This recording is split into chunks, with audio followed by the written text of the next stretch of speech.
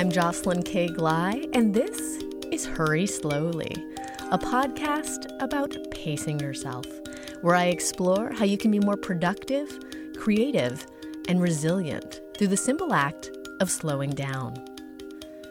As some of you listening may already know, I have a new online course called Reset that shows you how to work in a way that's intentional, energizing, and inspiring. And it's actually open for registration right now through this Friday, May 17th, for the last time until next October. If you're interested in participating, I'll share a little bit more about how you can do that at the end of this episode. But the reason I bring Reset up is that one of the cool things about creating new products is that once you turn them loose in the world, they take on a life of their own. And unexpected things happen.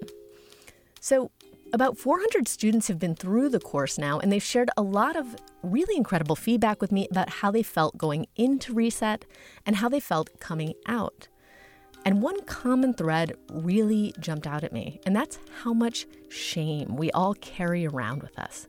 Shame specifically in relation to our productivity, or lack thereof, as the case may be. So that's what I'm going to talk about today, productivity shame. What it is, why we have it, and how we can start to lay down this toxic burden.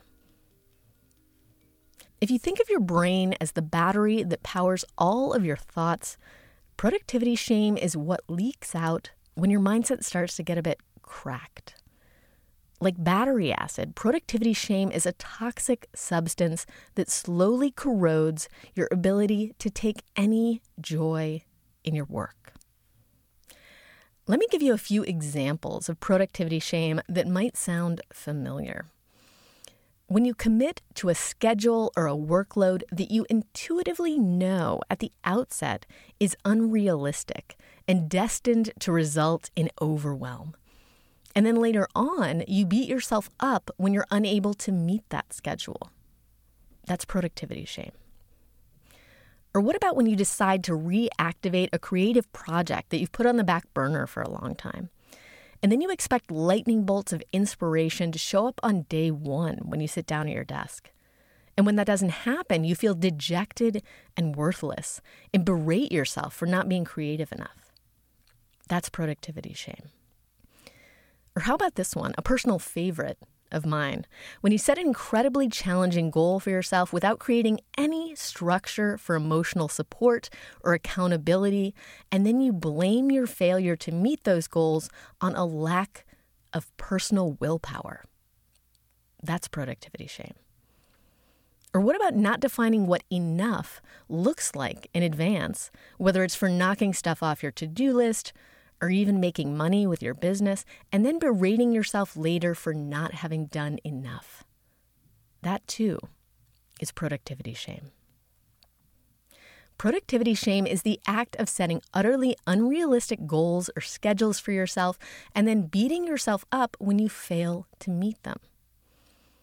And the weird thing is, as I mentioned in the first example, we usually know, at least on an intuitive level, that we're setting ourselves up for failure.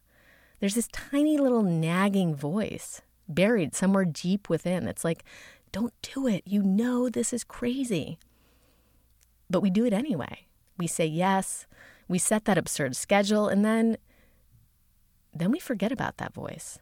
And we do some kind of crazy self-hypnosis to convince ourselves that somehow this schedule makes sense. You can do this, we tell ourselves, right? And by the time that deadline rolls around and inevitably you don't meet it, or you fail to cross 27 items off your to-do list in one day, you don't even remember that intuitive voice ever spoke up.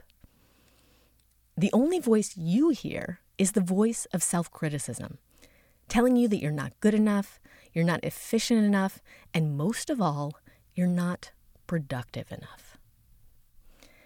This is the voice of productivity shame, and it is loud. The question is, why? Why are we so obsessed with productivity that we regularly hold ourselves to a standard of efficiency that is utterly unrealistic? Well, Not to get too philosophical, but reason number one is late-stage capitalism. As the writer Jenny Odell pointed out in a recent interview, we have now all fully internalized founding father Ben Franklin's idea that time is money. And now that there is little, if any, discernible difference between our working self and any other self, let's say our home self, our family self, our friend self, all of our time, not just Monday through Friday from 9 to 5, but all of our time is up for grabs and in some sense could be used to be productive.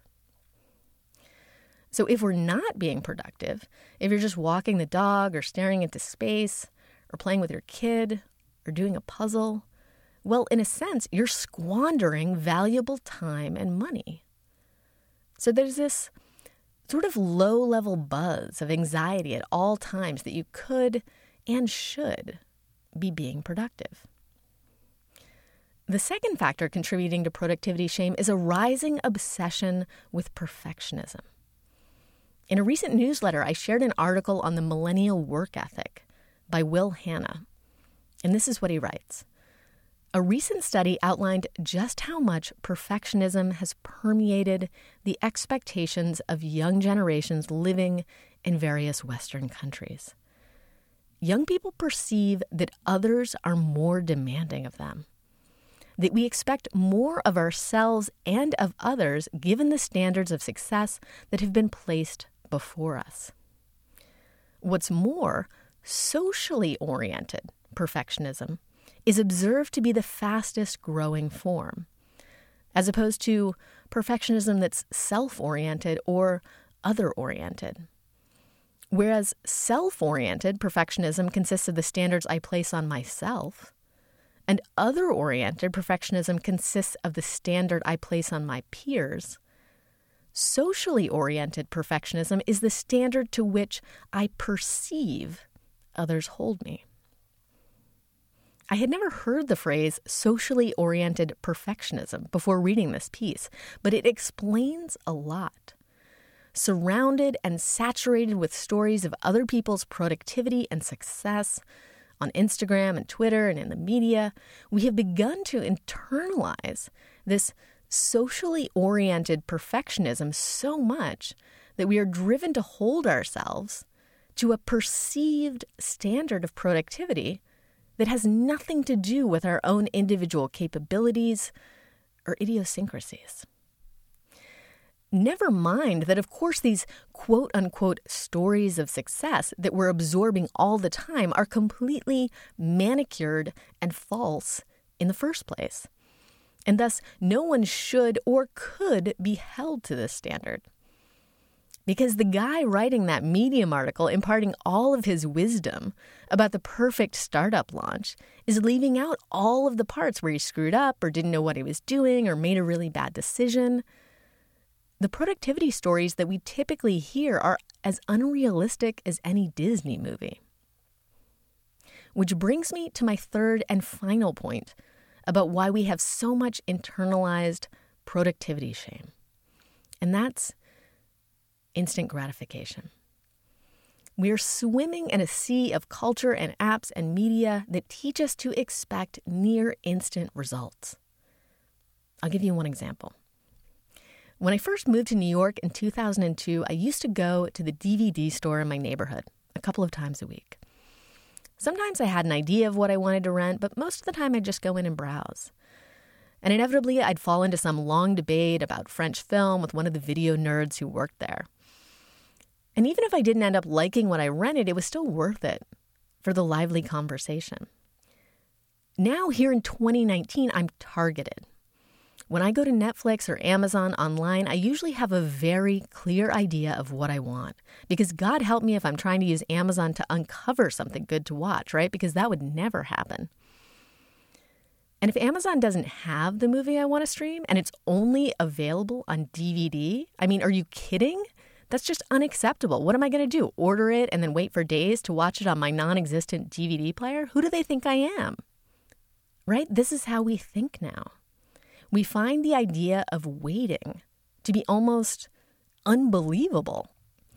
Streaming music, watching movies, ordering a cab, getting food delivery, it's all so seamless. And when the apps and tools you use every day teach you to value efficiency and convenience above all else, those same expectations start to worm their way into your work ethic. We start to expect our minds and our bodies to perform on demand. And then when we can't activate our creative minds and produce on demand, we berate ourselves. We have been slowly lulled into a mindset that sets us up for shame rather than success. But we don't have to adopt that mindset, which is why I wanted to share this concept in the first place. Just being conscious of this idea of productivity shame can help you start to release that way of thinking. Because remember that other voice I was talking about? The one that intuitively knows what you can realistically get done? The one that intuitively knows how to pace yourself? The one that intuitively knows how to tap into your creative brain? Well, that voice is still there inside you. It's just getting overpowered and drowned out. I like to think about the two voices like Bruce Banner and the Incredible Hulk. Bruce Banner is the intuitive voice, the one with expectations that match your human-sized body. The little scientist who knows exactly how to calibrate your workflow in the way that's optimal for you, with all your predilections and all your idiosyncrasies. The Hulk is the voice of productivity shame. It's the one with the huge, menacing, unrealistic expectations that have nothing to do with your limited human capacity. It's green with envy about what everyone else around you is achieving, and it will stop at nothing to make sure that you measure up. But guess what? You never will. Because everything about this persona is toxic. It's just a constant stream of unrealistic expectations. Fun side note, there actually is a whole Incredible Hulk storyline in which there is a huge guilt Hulk that Banner has to confront. But I digress.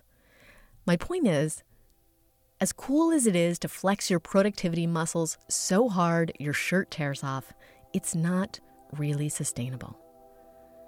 You, like me, are probably old enough to know by now that your work is going to move at a certain pace. I've talked about how creativity resists efficiency before on this podcast, and it really is true. Creative labor has its own pace, and all you can do, for the most part, is show up and be present and ready to execute if and when the insights come.